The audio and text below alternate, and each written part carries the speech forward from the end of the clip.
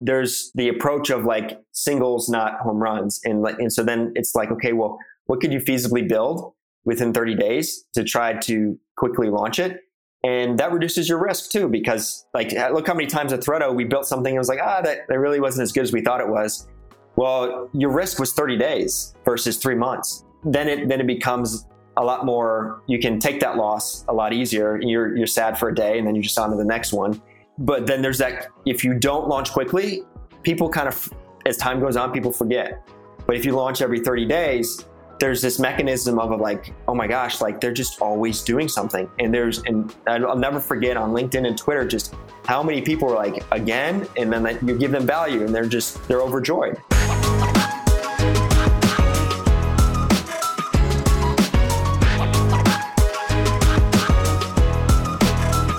Hi, everyone. I am Jason Evanish, and this is the Practical Product Podcast. We aim to be the most actionable podcast you'll ever hear on products, so you know exactly what to do when you take your earbuds out or your headphones off.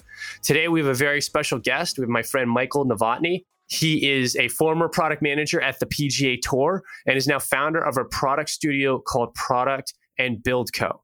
Now, the reason I wanted to have him on the show today is because when I met Michael a few months back, he was excitedly telling me about what he's learned about specifically building free tools as a complement to your core business to help drive signups and grow your company.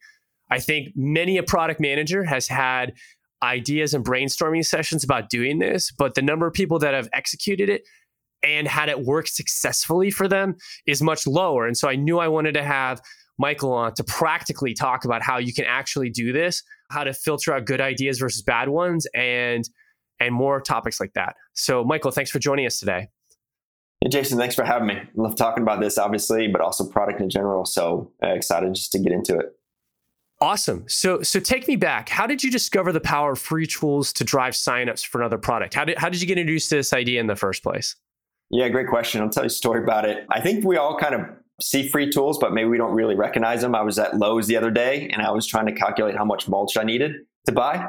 And I was just Googled and I found a mulch calculator. You know, that's an example of like a free tool because it helps me in my journey and what I'm trying to accomplish, which is I need to figure out how many bags of mulch I need for the front of my house. But for this, those are the things that we run into that we don't really identify like, oh, that's a free tool. We should build that. We should help our customers, our users become customers by helping them on their journey. But for my particular story, about a year ago, actually, a little over a year ago, I put a random tweet out on Twitter. And the magic of Twitter was, and the tweet that I put out was, hey, I'm interested in helping startups. And through the magic of Twitter, the serendipity of it, I had who I called a friend now, Pramod, who is the CEO founder of Threado.com, their community analytics dashboard. He reached out to me in DMs. It was like, hey, would you want to jam out on product? I was like, of course, I'm a product manager. I jam out on product anytime. And we just started talking about what he was building. And then he mentioned to me one of the ways that he wanted to grow was through this strategy. And we didn't really call it side product-led growth. And that's kind of a name that I put on it. But he had this idea of creating this community, this Notion dashboard. It's called Community OS. And so he was telling me about it. And then he showed me a site that really helped me kind of understand like what this is. And it was by Party Round. Every month they were dropping a new product or a new website or something that was interesting, of utility or just of interest to their ICP. And what was happening is they were just getting an incredible amount of following and signups for their social media channels and building this massive distribution channel, which is huge because customer acquisition cost is rising. It has been for the past 5 years. It's well documented. It's hard to rise above the noise just with another piece of content. So like he showed me this, we put together a Community OS where I helped build, package, and launch it. And we launched it on Product Hunt. We got number one product hunt of the day and 1,000 signups within 24 hours. And it was just like this aha moment, like, oh my gosh, like what just happened? And so we just kind of got back to the lab. We had a table of brainstorm ideas. And we have like 40 ideas in there. And then every month we just looked at the next one that we thought would be the most helpful or the most interesting. And that was really our guidepost.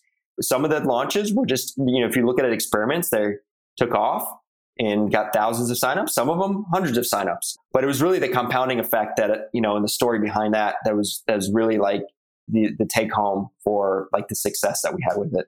And when you talk about getting those signups, like, were a lot of them just like a blip at launch, or are some of these actually showing like sustainable, ongoing traction and like driving people, like you said, the ICP or ideal customer profile? Like, you can do really well on Product Hunt, and like the Venn diagram of the number of product hunters that are actually your target audience. Like, we experienced that with my software company, Lighthouse. Like, we're helping people be better managers. We were number 2 on Product Hunt the day we launched. We got a bunch of help from our 500 startups cohort of founders and stuff to upvote us and tell everyone it was the greatest thing since sliced bread. We looked, we had a record number of signups. And then it turns out almost none of them converted, because it turns out product managers and VCs don't have a lot of direct reports. And so I'm curious, I guess part one is, were they the right people that were trying out the tool and driving signups? And is it like there's a big launch hype and then that's it? Or is there actual sustainable, ongoing, user acquisition you can get from these? Yeah, so I say 3 things that were kind of interesting that we learned from this. One is, it depends on what your product is and like how much kind of free value it is. Like, if it's like you're just launching your product and it's for a sign up just to use the product, that's a little bit different than like giving a free tool of value, because there's this element, first principle of reciprocal nature of folks and people, where they get a piece of value for free without having to oblige for like, I have to give my credit card to try this tool out. And it's very product led growth type of oriented approach. And just the other day I was talking with Pramod, and he got a spike in his traffic, and he checked his site, and it's because somebody had linked to the product from their site onto like a community somewhere and got hundreds of people that day. And that was 8 months later, right? So fantastic. Yeah. So like there is that element, but you can't really control that. But what you can control, and what was like the really kind of takeaway that was the most interesting thing, was really the effect that we had on SEO. And this was like the aha moment for us that we discovered, that I have the case study for everybody to see so they can digest it. Cool. We'll put that in the show notes. Yeah. Ahrefs, Ahrefs, whatever you call it, talks about this strategy called link bait. And I hate that it's a PR link bait. And I hate that term because it just sounds like very like scammy and just like growth hacky. This is not growth hacky at all. It's about just providing value and then getting quality backlinks. Like, that's just like the ABCs of like trying to build, some demand flywheel.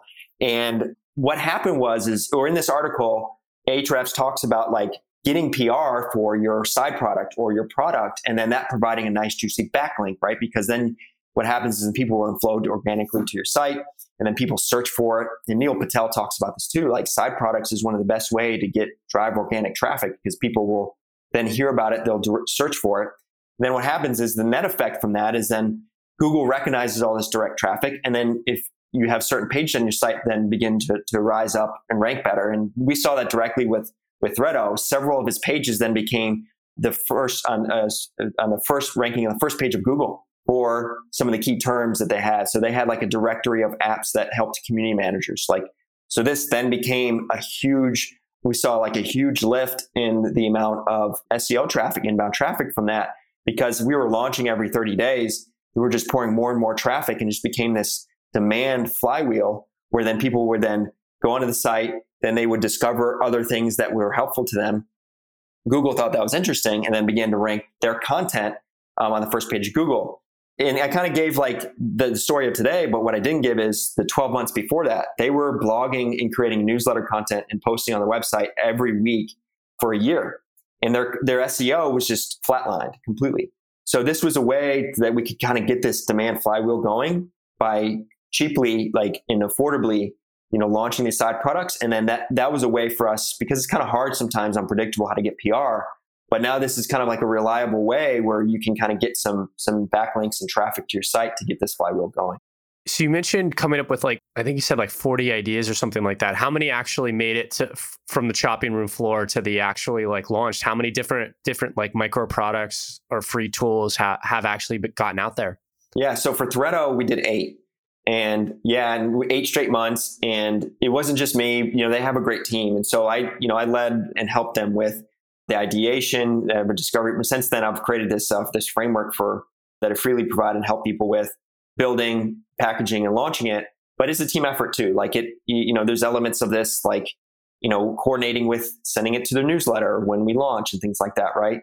There's a page you can go to that's threado.com/drops, where you can see each one of these. And then you can see, it's kind of like our trophy case of all the different product hunt badges of number ones, number twos, but not all of them are, and that's the key thing is like when I first start working with startups or advising is like, it's not a one trick pony. Like in sometimes the market, like I've had products where we launched and they like didn't flop, but they didn't get thousands of whatever goal we had. And they just got hundreds. And then I had others that where I thought would do well. And then they were like number one or number two. Like that happened at Threado. There's this one app that we created called Serendipity Bot. I built it with no code, and it helped community managers make connections within their community through just a few data points. And it was number two. And I couldn't believe it because the niche, they've talked about the TAM is so small of folks who might be interested in that, but it rose to the top. And then the interesting thing too is from a product manager standpoint that really blew my mind is when Pramod saw that positive signal, he then looked at that as in feedback as things that we could build into the product, into the core product. And so we're now creating, this product experimentation innovation center of experimenting things, which is so much cheaper than building something that nobody wants with actual coded development. And then we were, additionally able to talk to users and customers and onboard them onto the product to become users, actual customers of the product. So there's so many kind of additional benefits to it. Cool. We're going to also make sure, obviously, to link to your framework in the show notes, because that sounds like that would be super helpful. And I think we'll dive in more later in this episode. Thinking beyond Threado, looking externally at some companies that you've seen, what are maybe a couple of your favorite examples of this working in the wild for these kind of free tools? Yeah, one of my all-time favorites is by Buffer, which is a social media scheduling tool. I think a lot of people might know of it. Some might not, but it's been around now for 10 years. But it was actually the first time I actually discovered a side product. It was in 2015, 2016, which I can't believe is 6-7 years ago. They had launched basically, and this is just, I love this example because it's a great way for you to kind of think of how do I think of something for my startup, my business, whatever. And what Buffer is a social media scheduling tool. And what they wanted to do, so what they did was they helped you schedule your posts for social media. But what was hard is creating good content for that, right? If they thought of it and solved the problem of and the jobs to be done of, hey, how do we help our users and customers create content so they can schedule more on our platform? Because if they schedule more, they're going to get more value from Buffer. They're going to be continued customers of Buffer, and their lifetime value is going to increase, right? And it's pretty obvious kind of statement. It doesn't take a data analysis to kind of think of that theory as plausible. And so what they did was they created this tool called Pablo. And what Pablo did was you could upload an image, and they had images, really nice, beautiful images, into a frame that would fit within your social media, like Twitter or whatever. Then you could put a quote over it and a link, and it did a few other things like that. But it just did that for you in 60 seconds. And then what they did was then you could click a button to then post that to Buffer. But they provided this free tool so you could also download that image and post it to your social media. But then it created a customer for Buffer to say, oh, I could just easily do this with Buffer. And they blogged about this, and they wrote about how over the years this generated millions of site visitors. They show the actual data, and that was not over one time of span. It was over years. And so at the same time, I that's a really sexy story, and that's great. For most startups, they won't get millions of visitors, right? Like Buffer did. But well, Buffer's the king of SEO to begin with. And I mean, geez, Pablo is basically a baby version of Canva. They probably had no idea that Canva would be born from that problem. Yeah, exactly. Be magnified into something that large.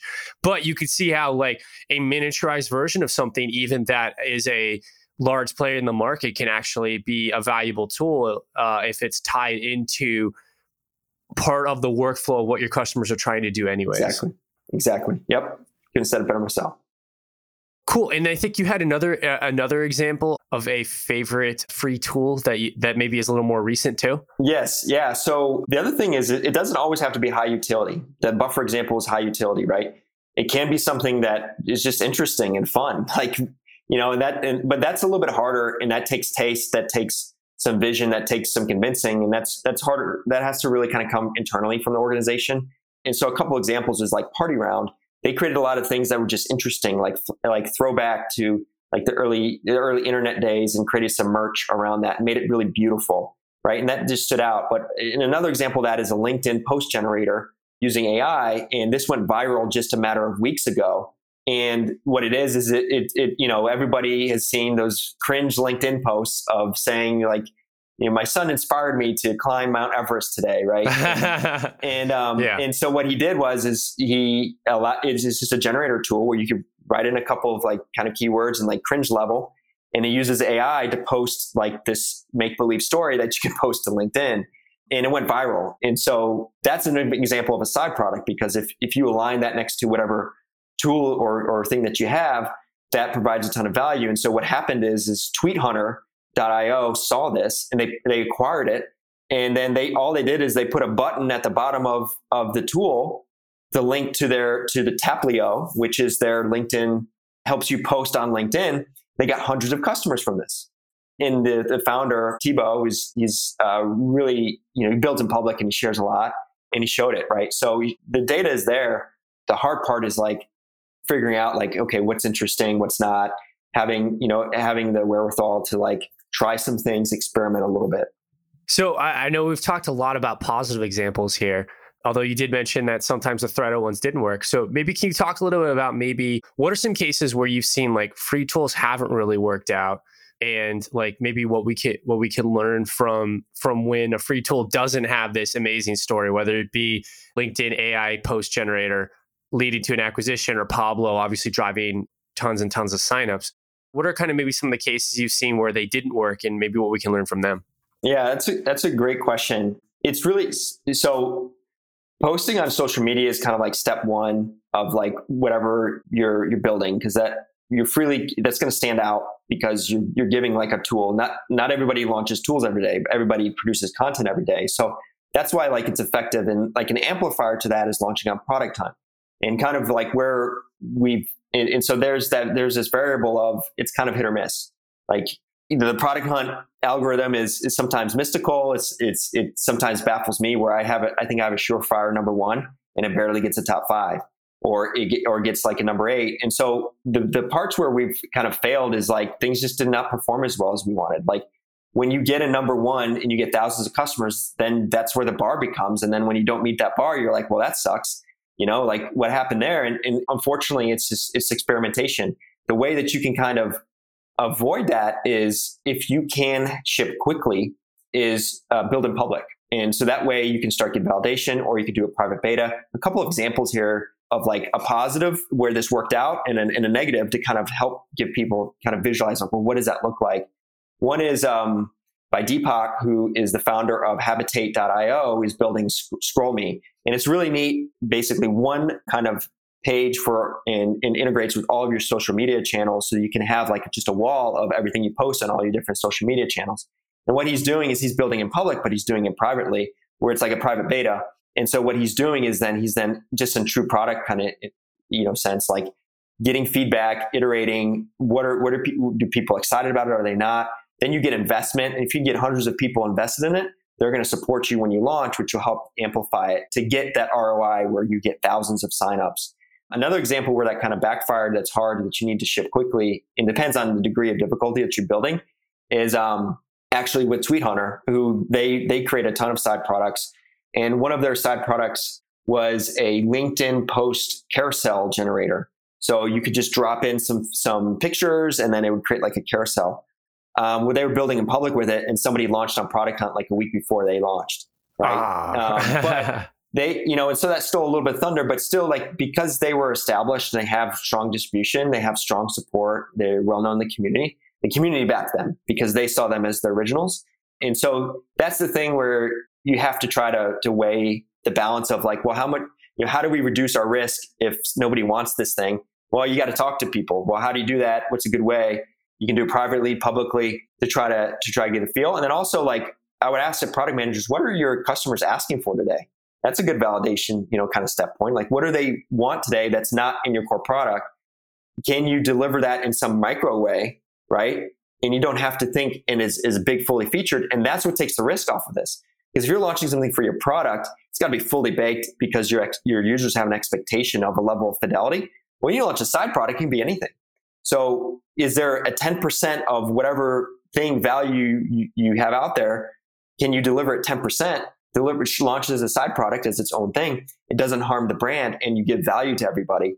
And then you learn from it. And so I'm actually kind of really bullish on this as a future. Not all features you can do this with, but a way to really reduce your risk as a product manager, especially if you can build with no code, instead of spending hundreds of thousands of dollars to develop a feature. Have you mastered the most important skills of product management? Do you know how to interview customers to learn the right things, or how to write a product spec your engineers and designers actually want to read? Product management comes in dozens of flavors, yet there are a lot more ways to do things wrong than get the results you hoped. And doing things the wrong way can lead to frustrated teammates, failed experiments, resentful and disappointed stakeholders, and a feeling that you're not becoming the product manager you dreamed of. Being a great product manager requires mastering the fundamentals. By learning the most important skills and putting them into practice for every project you own, you set yourself up to ship the right products and get more wins. I've taken the best skills and knowledge I've learned over the last 12 years as a product manager who was lucky enough to learn from some of the best in Silicon Valley, and I've created a 10-week course to help you learn them too. These lessons focus on the most important skills that set you up for success. The program includes templates, guides, and a community so we can all grow together. If you'd like to join us in leveling up your product management skills, go to becustomer-driven.com/course and reserve your spot for the next cohort of the program. Again, that's becustomer-driven.com/course. So thinking about this, I know you're very big in you're very into the build in public community, and you've talked a lot about the success of Product Hunt. Are there any businesses that shouldn't create free tools? Why would someone say, hey, this sounds great, but actually we probably aren't the right kind of company to want to do this? Is there anything you've seen where either, maybe the industry or the type of customer they're targeting or anything like that, where you think a free tool is probably not a great idea? Yeah, there's a couple examples. I mean, there's three things I would say. One is you got to be bought in the strategy. Just launching one thing and just seeing how it goes and is kind of tough, because what if you get a false negative, right? Where maybe it is something interesting, but you launch it your first time and you don't know what you're doing and you make mistakes and it doesn't perform as well. And then everyone internally in your organization is like, well, that didn't, work out as, it's a growth experiment. And so at least trying three and then just kind of understanding there's a compounding effect to this, because what happens is then you train your users and customers to get this free value every month. And then what happens is then they start to take notice and you start to have this halo effect in marketing of owning, becoming category pirate, which is what Threado did, which is they own the space when it comes to community analytics tool dashboard, because they just kept on giving this value and everyone was just blown away by how do you keep on helping, giving us all these tools? This is so amazing.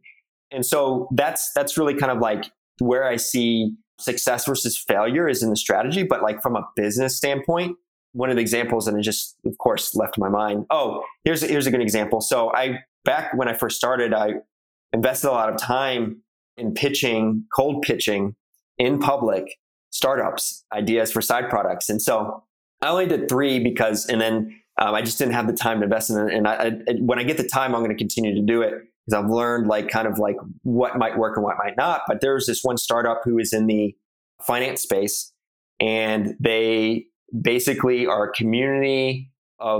it's a community platform of investing. So you invest in stocks with your friends and it just makes it easier to see hey, what are you investing in? And just kind of sharing that and making it kind of community. So what I pitched them was, and I'll get to the principle here in a second, but I pitched them because their whole thesis was get, investment advice from people you trust.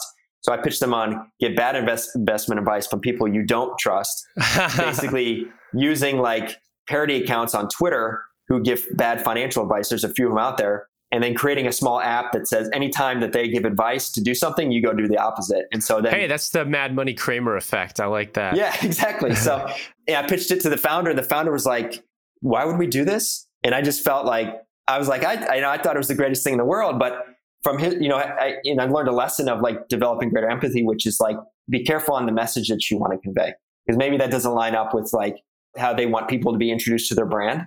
And so that's, I think the thing is like when coming up with these is like, especially if you're in a bigger organization, if you're not a founder of a startup where you can have carte blanche to do what you want, you got to get buy-in from people.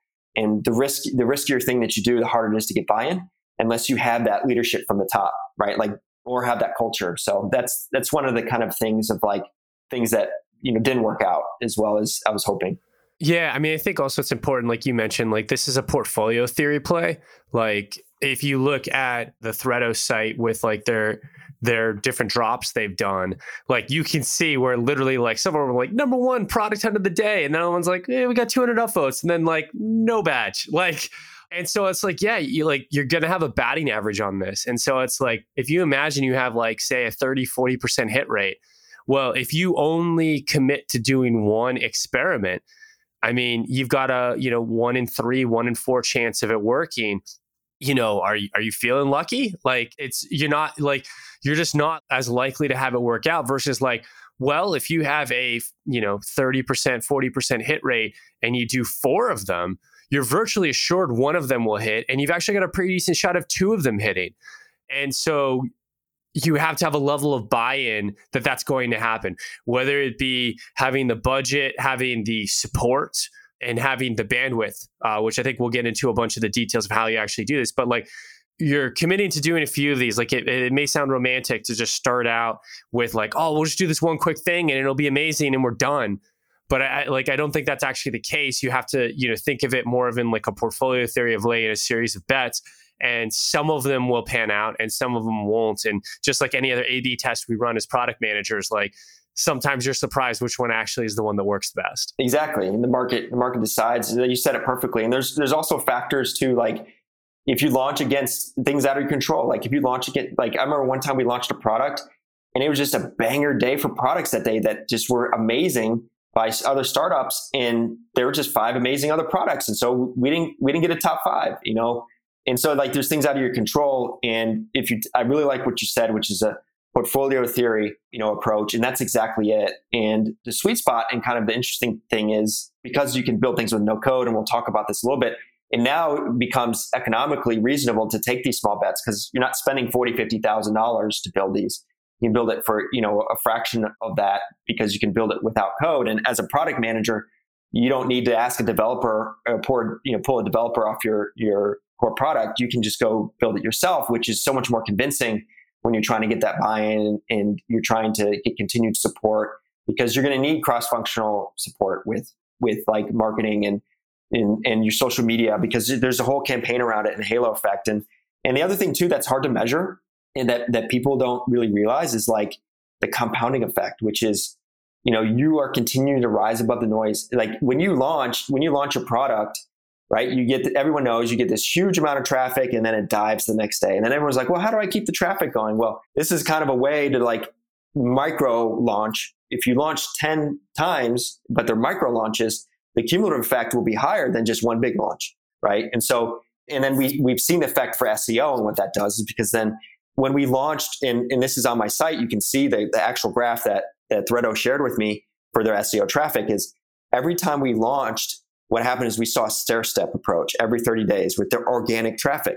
Like we saw the spike, but then it held and then it kept on going. So it was just incredible just to see that. And it's because you're driving all this organic traffic to your site, and then Google and most people aren't doing the strategy. So I think that's why Google like looked at it like favorably.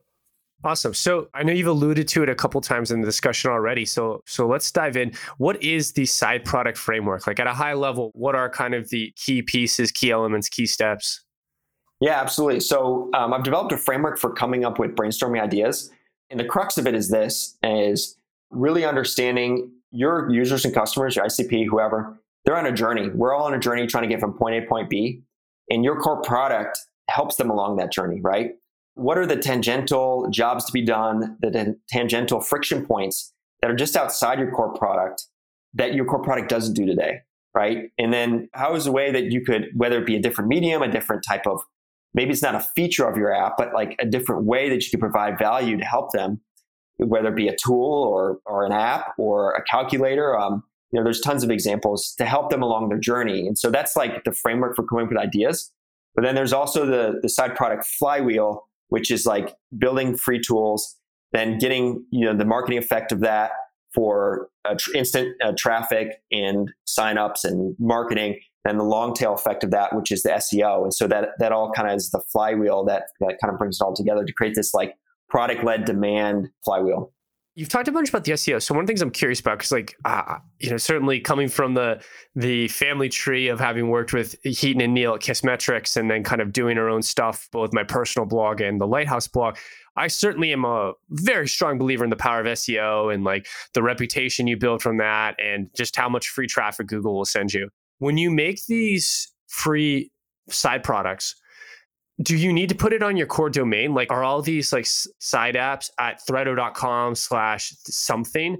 Or do they have like catchy names like, blah, blah, blah calculator, and then they just happen to have like a backlink at the bottom, like, or like powered by Threado or something like that on the bottom? Like it seems like there's probably some specific things you need to do for that SEO juice. And so I'm curious, like, did Threado and some of these other people you've seen success with, are they keeping them on their core domain, or are they like on some other site and you just need like, I guess, a link back or a credit that you know who made it?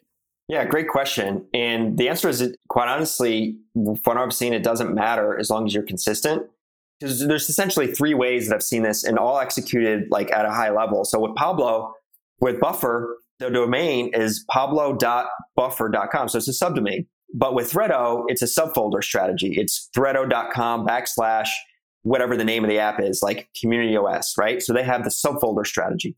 And then with Party Round, they just create new domains that are not even related or connected to each other. And they're just standalone kind of apps. And I've executed all three different ways with startups that I've worked with.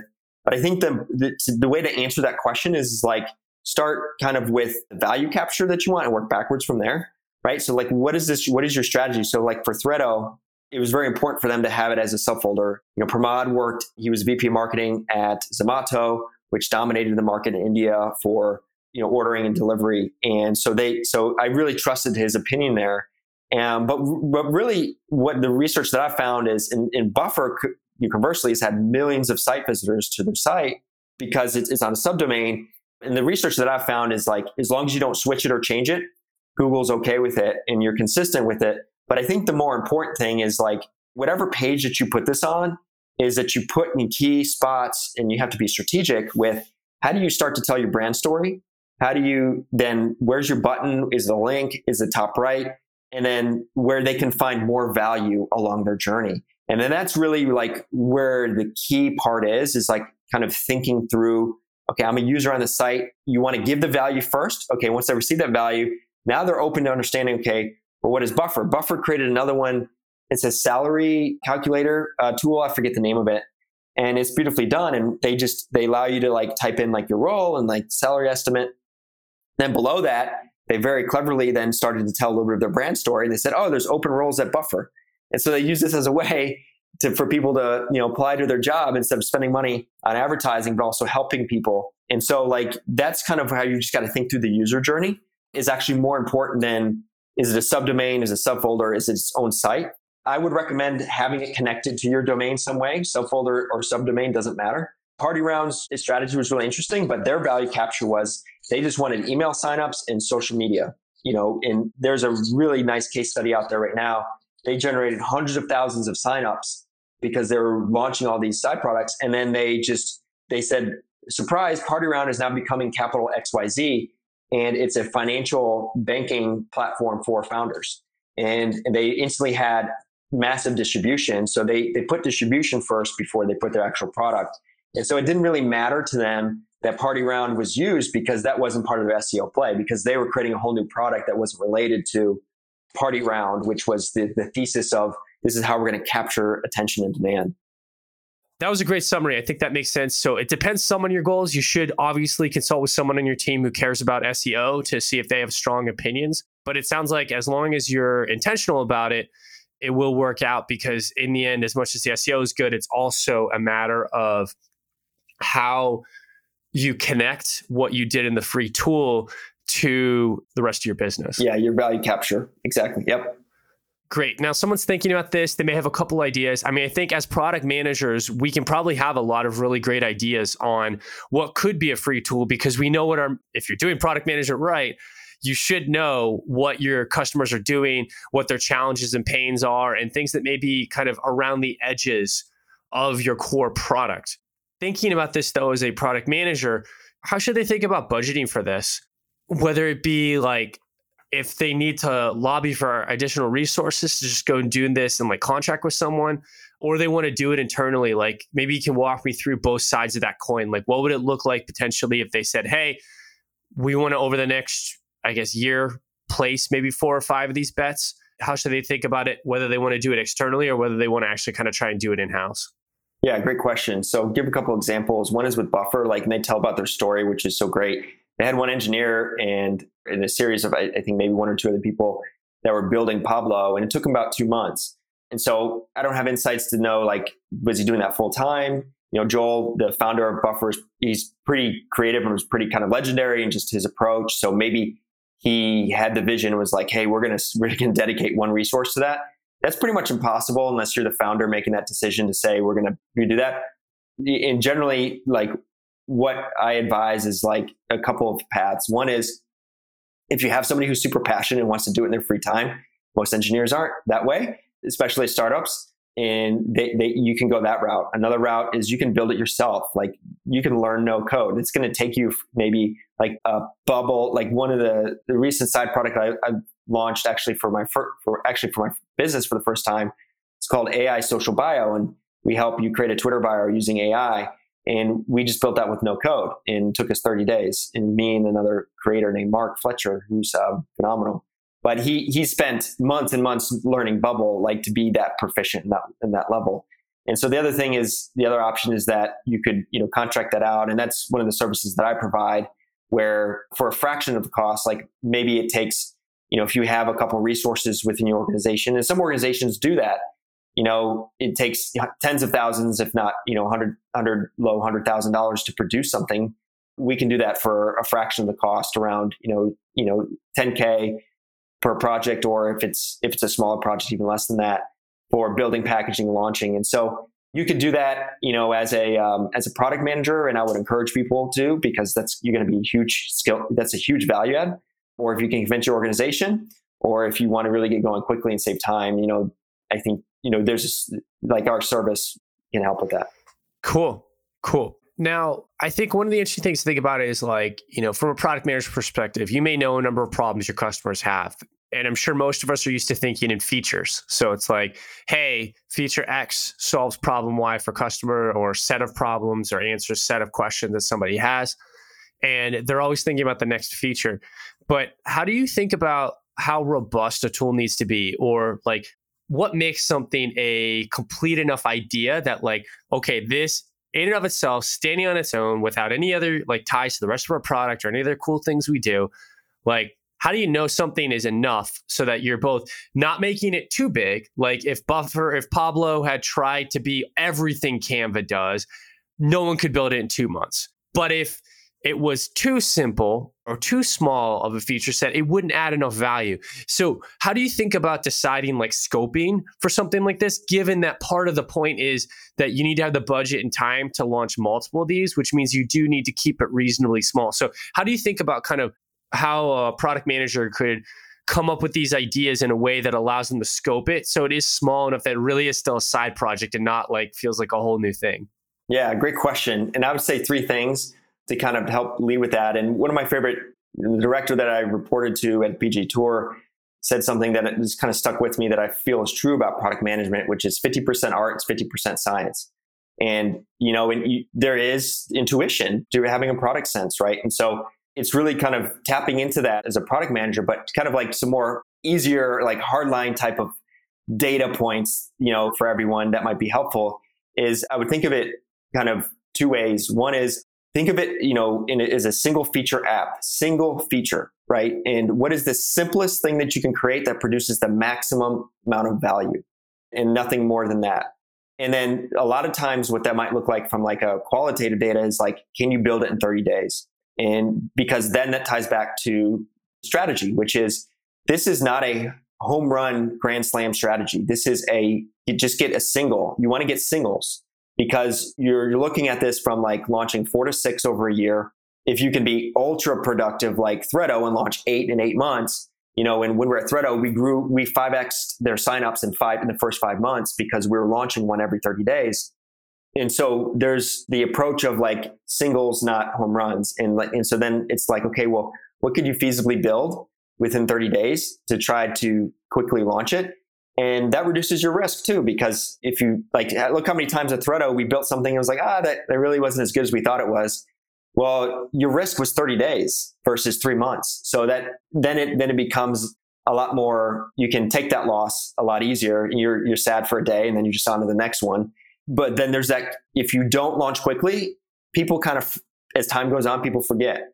But if you launch every 30 days, there's this mechanism of like, oh my gosh, like they're just always doing something. And I'll never forget on LinkedIn and Twitter, just how many people are like, again, and then you give them value and they're overjoyed. And so that's kind of like hopefully some barometers that might help. Yeah, I think that makes sense.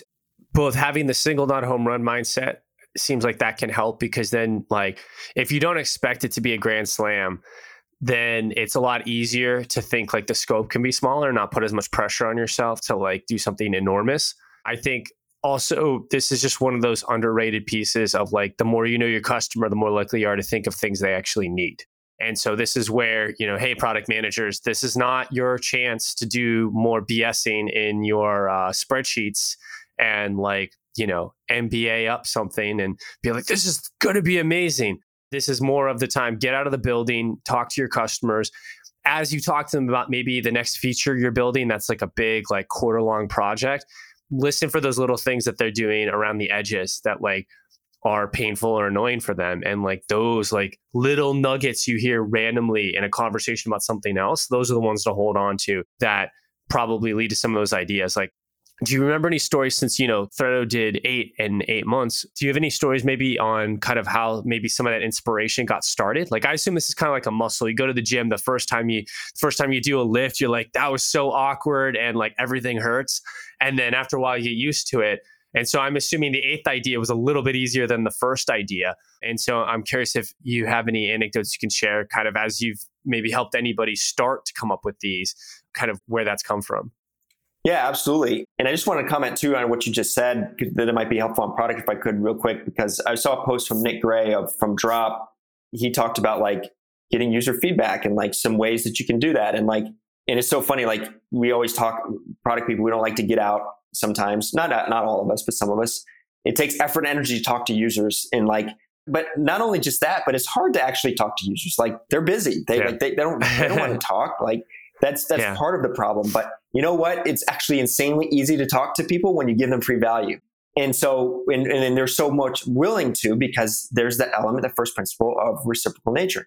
And so if you launch these tangential things or small things, now you can understand their problems more. Then guess what? The door's open for you to ask about the other problems you're solving in your core app. So like it just can open that up. And I saw that happen when we like launched Serendipity Bot. Like part of like what the mechanism we did is we said, hey, we'll set this up for you for free if you talk to us for 30 minutes. And we had tens of customers, almost, that signed up for that. And it was almost overwhelming. We had to turn it off. But like, man, that's a great problem to have, because then we could just give them a sales pitch of their product, of Threado's product, and by helping them first. And so like, that's a really powerful mechanism that I learned through that process that could be helpful. And it's fun because then it's not as awkward. Like, you can kind of, it's a good icebreaker conversation for, asking those, talking to your users. And the second question, actually, the original one, I actually just forgot. What was it regarding was, how do you come up with ideas, I think? Yeah, it's like when you're first, like I think once you launch a few and see some stuff working, I think it'll probably be easier to come up with more. Oh yeah. Okay. How did we do 8th one versus first one? And yeah, exactly. Yeah. How did compared to the gym? Exactly. Yeah. Gotcha. Sorry, I forgot. I was thinking too much about talking to users. That's good. That's a great question. I don't think I have a great answer for it, to be honest with you. Because it's like, when does inspiration strike? In the shower? Like, well, you can't really plan for that. Like, you're in the shower. Like, you obviously weren't planning for it. I think that's the most important thing is having a system, a system of record for you documenting everything that you do have. So like whenever I'm helping with startups, like we don't actually start until we have a good idea of like, well, what could we build to just kind of like build that trust and see like, okay, we might actually have something here. And so I have a framework doc that just takes them through asking questions about their ICP, the journey from point A to point B to tangential things, provide them hundreds of examples. And then out of that, I have a table where it's just like in the table is in Notion, and it just has like some data columns, like what the product name is and like some other data points, and it has like effort, like scale 1 to 5, what's the effort? Scale 1 to 5, what do we think the impact is? And just some basic, fun product manager type of like, analysis of the value. But the key point is this is, in our journey of like 8 or 9 months or 10 months that we launched these 8, we didn't always select the most recent thing that we thought of, right? It was just actually kind of random. And so the point is you got to have a system for documenting all of the things that come to mind. And then I had just created like a mini PRD within each one that talked about what it is, if there's any inspiration. And so then, 60 days from now, maybe that actually you think of a better way to do that. And then you iterate on it and you're like, oh, this is the one we should do. And then there's this ebb and flow. And so it's just this bank of ideas that just kind of brew a little bit. And sometimes you got inspiration, you go do it. Sometimes it's 6 months later, something you thought of 7 months ago. Yeah. So what you're saying is Threado, they launched 8, but it sounds like they both had more than 8 ideas they could have built, and they didn't have all of those on day one. Correct. When we started, it was just with one, and then he had a few others. So there was maybe 5. And then as we went on, it exploded to 40, and we executed on 8 of them. Nice. That's awesome. Yeah. So you can see that's how that muscle gets developed, and all of a sudden it gets a lot easier to come up with them. Now that you said that and you brought me through that, like that's exactly what happened. Was like it was a muscle that was developed, and that's a really good insight. Actually, I never realized that until you just mentioned it. Are you a self-taught product manager? Do you feel like there's gaps in your skills holding you back? Are you comfortable teaching others how you do product management? The fact is, no one learns product management in school. You have to learn by cobbling together resources, reading books and blog posts, seeking out mentors, and learning on the job through trial and error. I've been there. I was a self-taught PM too, and I was lucky to learn from some of the best product minds in Silicon Valley. Now I want to teach you everything I've learned. To do that, I've written blog posts, shared knowledge on these podcasts with great guests, and now I'm doing a limited number of coaching and consulting engagements. If you're looking to level up as a product leader and want to tune up you and your product team's skills, then go to becustomer-driven.com and sign up for a free call to discuss your needs and how I may be able to help you. Again, go to becustomer-driven.com. So I think one of the things that you always think about as a good product manager is being very judicious with your resources, whether it's budget or people. So how can you kind of start to validate some of these? So like, let's say somebody is able to sit down and come up with those, 5 or 6 initial ideas, knowing that maybe you'll build half of those and half will get replaced by something better you'll come up with later. How can you validate something like this to see, like, get a general feeling of like, am I on the right path here? Does this really have a good potential and is worth being one of our early bets? Because certainly I think at the least, especially if you're at a slightly larger company and you're doing this, like you are sticking your neck out. And so while maybe the first one doesn't have to hit a home run, like it helps if the first one doesn't flop completely. And so like, how can someone maybe, if they're thinking about doing this, trying to get buy-in from their team or their CEO or whatever to try this, or just even a CEO trying to get their team to want to try this, like, how can you maybe validate that, of your handful of ideas, like which one maybe is the best one to start with, or invalidate a couple that are like, oh, this is going to flop. This one's actually better. We'll actually, we maybe test 3, but we build 1. Like, how can someone maybe validate some of this so that they're more likely to be successful while still being intellectually honest that you don't know until it's really out there? Yeah, that's really hard. There's a couple of things that came to mind when you were talking about that. And what I recommend is like, view it through one of two lenses, especially for the first one, because you had this conversation with 2 startups recently and started working with is they're battling that same thing. It's like he's within a really large organization. Their startup just raised $100 million. Like it's like kind of feeling like a corporate entity. So like you it's not like a 10-person startup, right? Where it's intimate and it's like, and you can like communicate with with the founder directly. And so what we decided is like, in what he wants to do is he wants to launch more because he sees the value. What I want to do is I want to launch more because that helps with the business. So we have to prove that first one out. And so what we did is we landed on, and it's yet to be developed, so I won't say it yet, but we decided on like a mega resource. Like, what is something of mega value that you can just spend a little time aggregating a ton of information is always going to be usually a win. Like with Community OS for Threado, it had 800 different resources, right? And then we put it in a nice little Notion dashboard. So didn't take a lot of development, just took time to cultivate. And we used some members on their team to help gather all this information. And the key was that we packaged it in a nice, neat, compact way. Don't underestimate packaging content in a different way, in a productized way, and in a more organized way as something that people really value. Because I think we discount that. It's like, oh, I could just Google that. Well, yeah, but the thing is the market doesn't lie. And it was number one, and thousands of people loved it and became users and customers. So what is it like you could give mega value without having to do mega development? And then the second thing is like another startup, we're actually getting ready to launch this hopefully in the next few weeks. With one of the things we landed on is we had a list of ideas, and the top ones were very niche specific. And so for the first one, that's kind of dangerous because your TAM is small. You're just very niche specific. So like, how many people are going to really care about that to get the amplifying, like, whoa, that's amazing on Product Hunt? Well, there's many different ICPs on Product Hunt. So then you run into that problem of quote unquote flopping or not getting as much traction as you want. So how can you create a more broader appeal for it, for that first one, still giving value for your niche? And maybe that's another product, or maybe you expand the feature set. For one example is like we're launching like audio tracks for ads as a side product, free audio tracks, like really nice professional cut audio tracks. Well, the ICP for that is really small, right? So my recommendation is, hey, let's expand this. Like, what could this else be used for? What are all the additional use cases? Classic, product manager brainstorm exercises, right?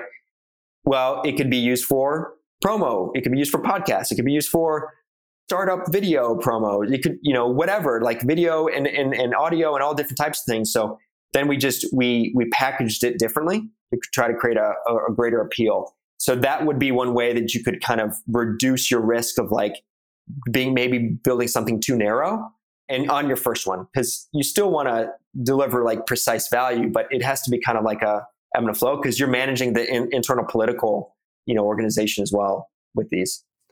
Yeah, I'm noticing a lot of this actually has a lot of marketing appeal. So if I'm hearing this right, as much as product managers may be involved and have a lot of the insights specifically into kind of the nuggets that become the product, it seems like marketing, you need to call up your BFF in marketing and like collaborate with them on this a lot, because that ends up being a key part of how this actually wins. Absolutely. Like that's huge because you got to think about distribution first. And that's the biggest lesson I learned as a product manager. Before that, I was a founder of a startup.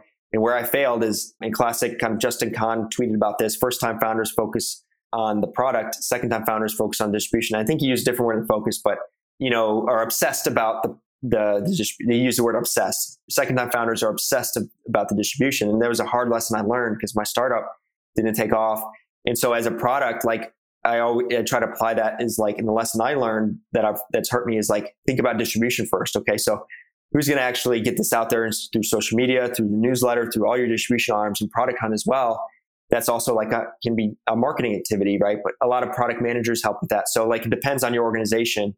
It's that cross-functional component because like with one startup, before we got the go ahead we had an internal meeting with marketing on, hey, this is how we have to think about, we need some support when we launch, right? So it's a huge component.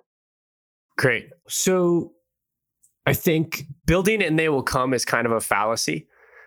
So besides like making sure it's valuable to your existing customer base, which may be large or small by itself, but obviously you want to attract new people too. What should people do to make the free tool successful? Kind of building on this kind of partnering with marketing to actually not just get maybe SEO juice later, but making it successful. Like I know you talked about Product Hunt a lot. And that's like one kind of audience. But how should product people think about kind of the distribution side of this to get that flywheel started? So Google maybe recognizes, hey, there's a lot of traffic that showed up here, and some of the long tail things will take a while to kick in. So what are kinds of things that someone should think about to make sure that the launch has a fair shot at working out? Yeah, great question. I think it's a fantastic question, especially for like if you're a startup who doesn't have those distribution pipes like quite figured out, and it's harder to rank higher on product. And I'm noticing it's becoming harder. I mean, it's advantage for those who have better distribution because they can drive more traffic to Product Hunt and affect the ranking. And that's why the key is like kind of, launching iteratively, launching small, and then thinking it as like a portfolio theory, or small bets, and really just leverage. And so what I would recommend is that you just have to put your hands in the dirt, and you got to use your real relationships that you've built up. And you've got to then, before you ask for help on your launch, you need to be thinking 60 days out. You need to be thinking, okay, I want to launch this 60 days from now. I need to start now engaging with communities, with my network on a one-on-one basis. That's going to take some investment, 15, 30 minutes a day probably, which doesn't sound like a lot, but it is when you think about all the things you've got to do. How do you give value to them first and help them in their whatever communities? Like say you're involved in a product community Slack group or something like that. And that's honestly like where, if you don't have that distribution pipe, where you need to start. And that's where I started with all of my product launches, and, have a network of hundreds of folks that I've helped, but they help me when I need it, whether it be feedback or maybe they're an influencer. They can give, maybe this is interesting to them.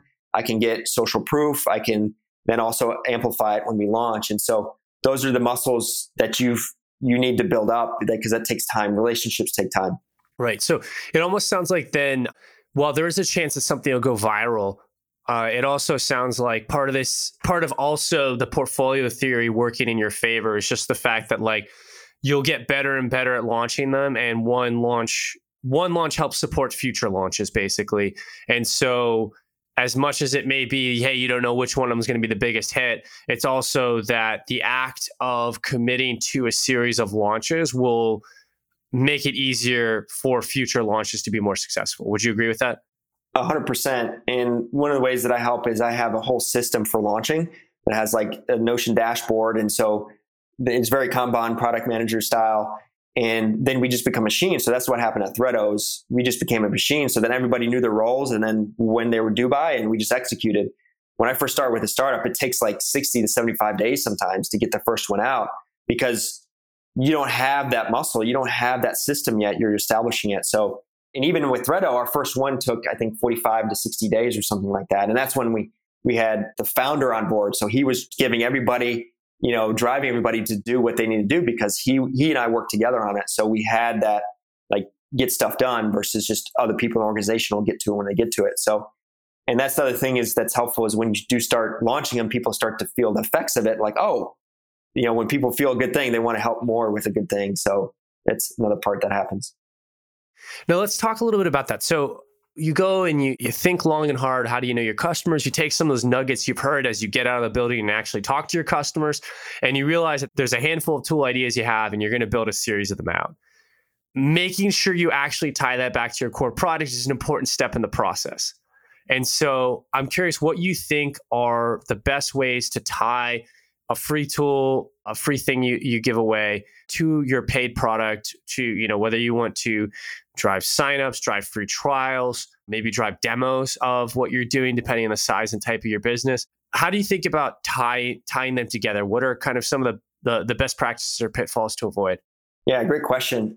I don't know. I think that's a really hard question, because it kind of depends on like the size of the business and what it is that you're creating. Like just kind of some examples that come to mind is, and also too, I think you have to evaluate. I think it's highly personal. So let me give a couple examples. Like Buffer, for example, was very, very, Pablo was what I would call not a strong virality effect, very weak virality effect. They didn't even put Buffer on. Like if you, like normally, like, like if you use a product for free, they'll put their brand logo on it. Like if you use a Typeform or something for free. So there's like a low virality effect there, right? Buffer didn't even do that. Like they didn't even put their branding on there. All they did was they put a button to say use with Buffer in the top right. That was satisfactory for their value capture. versus like there's this one LinkedIn tool that helps you generate like sales prompts for reaching out to LinkedIn. And they created all these prompts that you could copy and paste it. And then they were very discreet, like through these prompts, there was just a button that says use this with their tool. And then there's other approaches where you have to sign up for the tool to use it or to get all of it. Like Threado did that one for one launch where they had all these automation workflows. We provided ways you could do this with using other tools that was very high friction to try to educate the customer like, oh, this is so much easier with this tool. And so that's the other thing is you can educate your customers so that they don't have to like sign up or put down their credit card to understand the value, because that's a big component of it. And so it's really hard. And that's the art of the product, I think, which is like understanding like, where's that conversion rate? Are you happy with that conversion rate? What's the, and then going from there. And then just testing and learning, like putting it out there. And then maybe you put it out there publicly, like a day before you launch, see what happens, and then you adjust accordingly. Have you seen people like, I think one of the things, if you get marketing involved, depending on the person, one of the things they can always be looking for is like, oh man, like I know it's free, but like, can we do an email capture, like gate it a little bit and things like that? Do you have any opinion on things like that where it's like, hey, you got to give us your email address in order to use this and things like that? Yeah, I think that's perfectly acceptable, depending on the expectation of the customer. So kind of talking ambiguously, but like, for example, that's what's so nice about like a Notion dashboard is it's a natural gate, right? Which is like, I can't give this to you unless you give me your email so I can send it to you. Like, oh, okay, right? And so like, that's like obvious. Where it becomes not as obvious is like, and that's a hard internal thing is like when you're developing some of these products and that's why like with one of this larger customer, the startup who raised 100 million, is they were like, I have to show that we captured leads. And if these users, if we do this activity and then they enter in through the main landing page, I don't get credit for that. Right. And so then that's really tricky because that goes into what type of product you create, because that's why we kind of went with the Notion, which is like, okay, well, we can pretty much not guarantee, but like increase the likelihood tremendously. We'll get credit for this so that he could show the value for the business case of building it and doing that. And so that's another component that is difficult. That's not easy because depending on the organization or who is directing it. But and if you're a smaller organization, like with Threado, for example, all of them were email signups where you had to put your email down, and that was very important. And that led every month that led to like one or two like major accounts for them. And so then it just became a no-brainer to continue to do it because they're getting ROI. So it's a tough question. It's a tough balance. Cool. I mean, it sounds like also it depends on what the free product does. And so you should try and keep it kind of somewhat natural to that, whether it be just saying, hey, like I know Kiss Insights back in the day, got lots of growth simply by making it so their free version of their, pop-up survey on websites just said powered by Kiss Insights. Like sometimes a little powered by could be enough to drive a lot of traffic depending on the nature of your business. But in other cases, that's not really an option, or it could be so tied into it. Like I realized you said Buffer was very like agnostic about putting their stuff in there. They could have very easily been like one click, like click to send this to Buffer and like share with our social media tool. So it seems like part of it is definitely putting on your product hat and thinking about like what is natural to ask for and what isn't going to be like interruptive. Right. Yep. That's a good way of putting it. Cool. So thinking about this thing kind of like, again, like trying to have that longer time horizon, like we're not going to do one bet and hope it pays off and like, that's it. It's like you're committing to doing a series of bets. So I'm curious, like how much do you see with some of these things having ongoing maintenance? And like, if you have one that's kind of a dud, didn't work out, like, do you leave it up as is, just like part of the, I guess, hall of record, or do you take things like that down? Like, how does maintenance work? Like looking back, like someone like Threado who's done like 8 of these bets, like, are they going to leave all 8 up forever? Do the ones that work really great, do you invest more time in and improve or like do anything to upkeep? Or can you really build something in 30 days and then like you don't really need to come back to it much? Yeah, great question. So I think kind of two things you're asking is like a technical type of maintenance, then like operational maintenance. Like, do we kind of keep this up? And I've seen it work both ways. And I think from a technical standpoint, like there should not be a lot of technical debt because they're very small apps. And so the maintenance is really small. I think one time out of the 16 products we've launched, almost all of them this year, one of them had a issue with it was an Airtable automation that broke or something like that. And so we had to fix it. And so like by nature, there's kind of low technical debt there. So the maintenance is not like cumbersome like you would have for a full application. From an operational standpoint, do you leave duds up or take them down? I leave them all up. The thing is like, there's a couple things. One, it still provided value to somebody, and don't underestimate who it might provide value to. Like I remember with Threado, I won't say which customer it is. It's actually it turned into a major yearly contract deal for them. One of our worst launches, they discovered us, Threado, through that launch. Nice. That's a great story.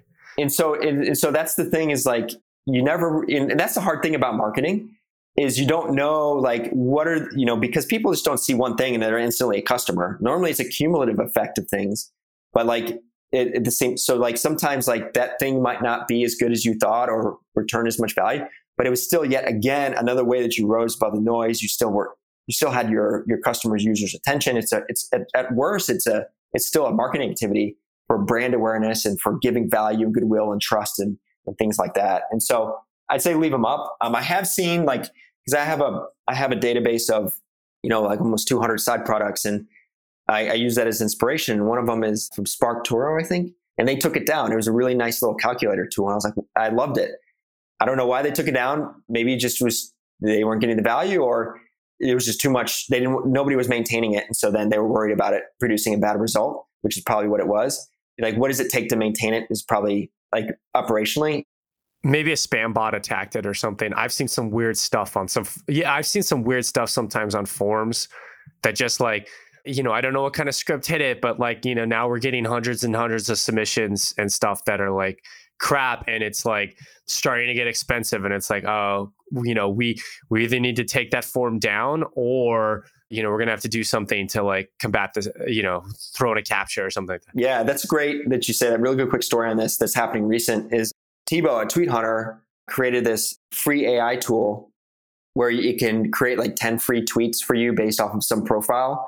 And he was showing like the MRR for it was like 7,000. The cost was like 7.1 thousand. So it's like, yeah, like because it was producing so many hits because like 10, like per use case was getting like 10, and the cost, because I just developed an AI tool, is like 0.003 cents per like API call on the OpenAI.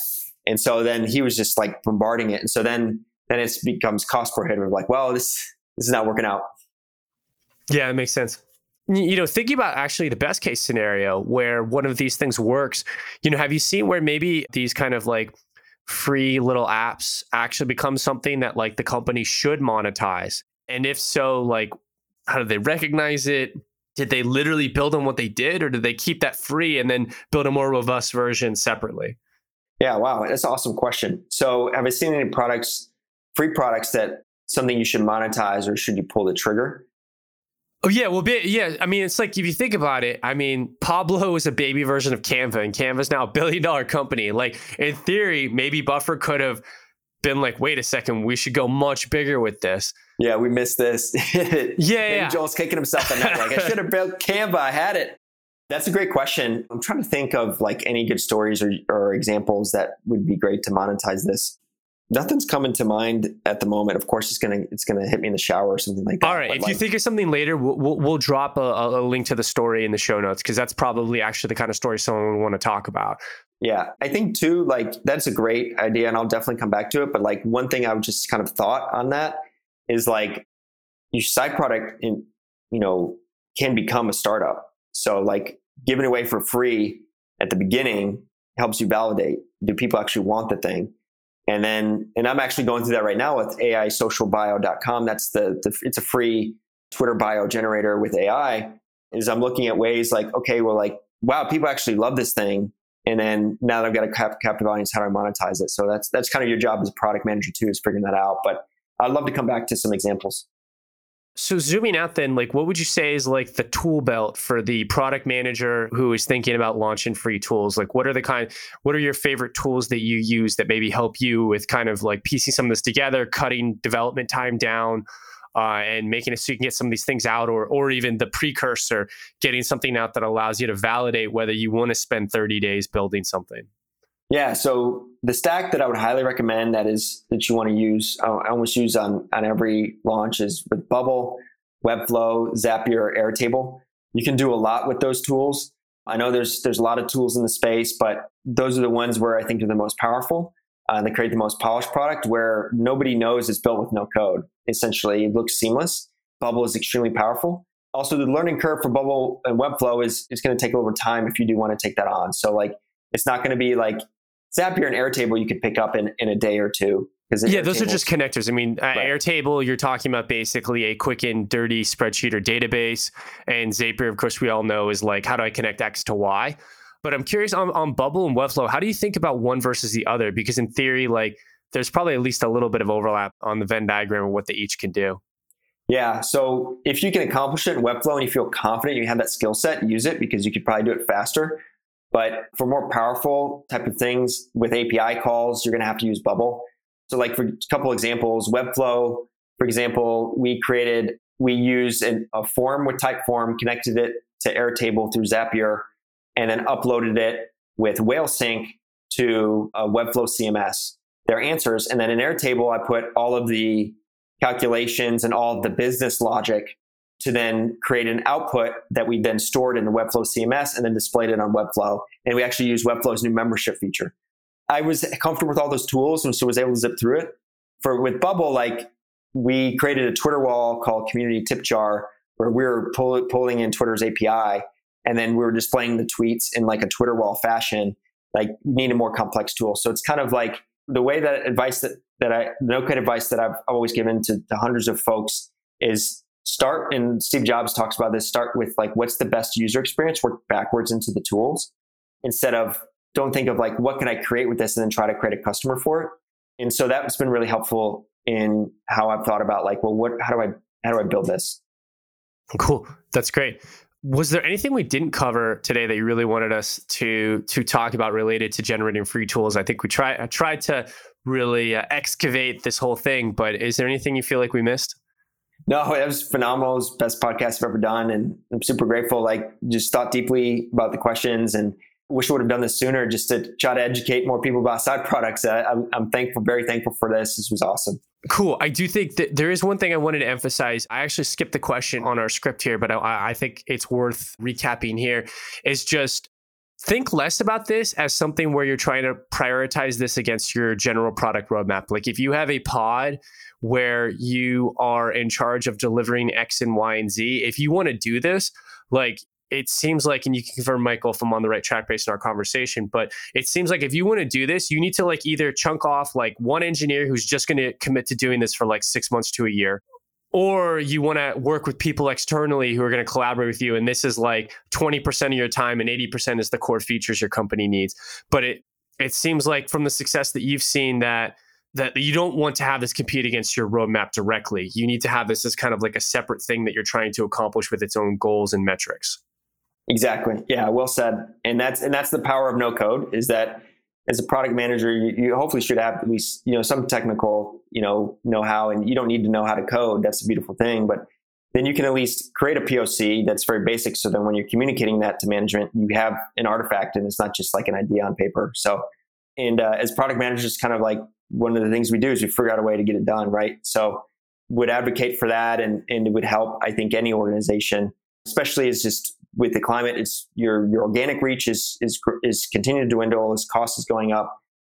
We're in a recession, so it's harder and harder to grow. And so, you could create these things really, really relatively low cost. It's just time, and help bring value, outsized value that most people are not doing right now.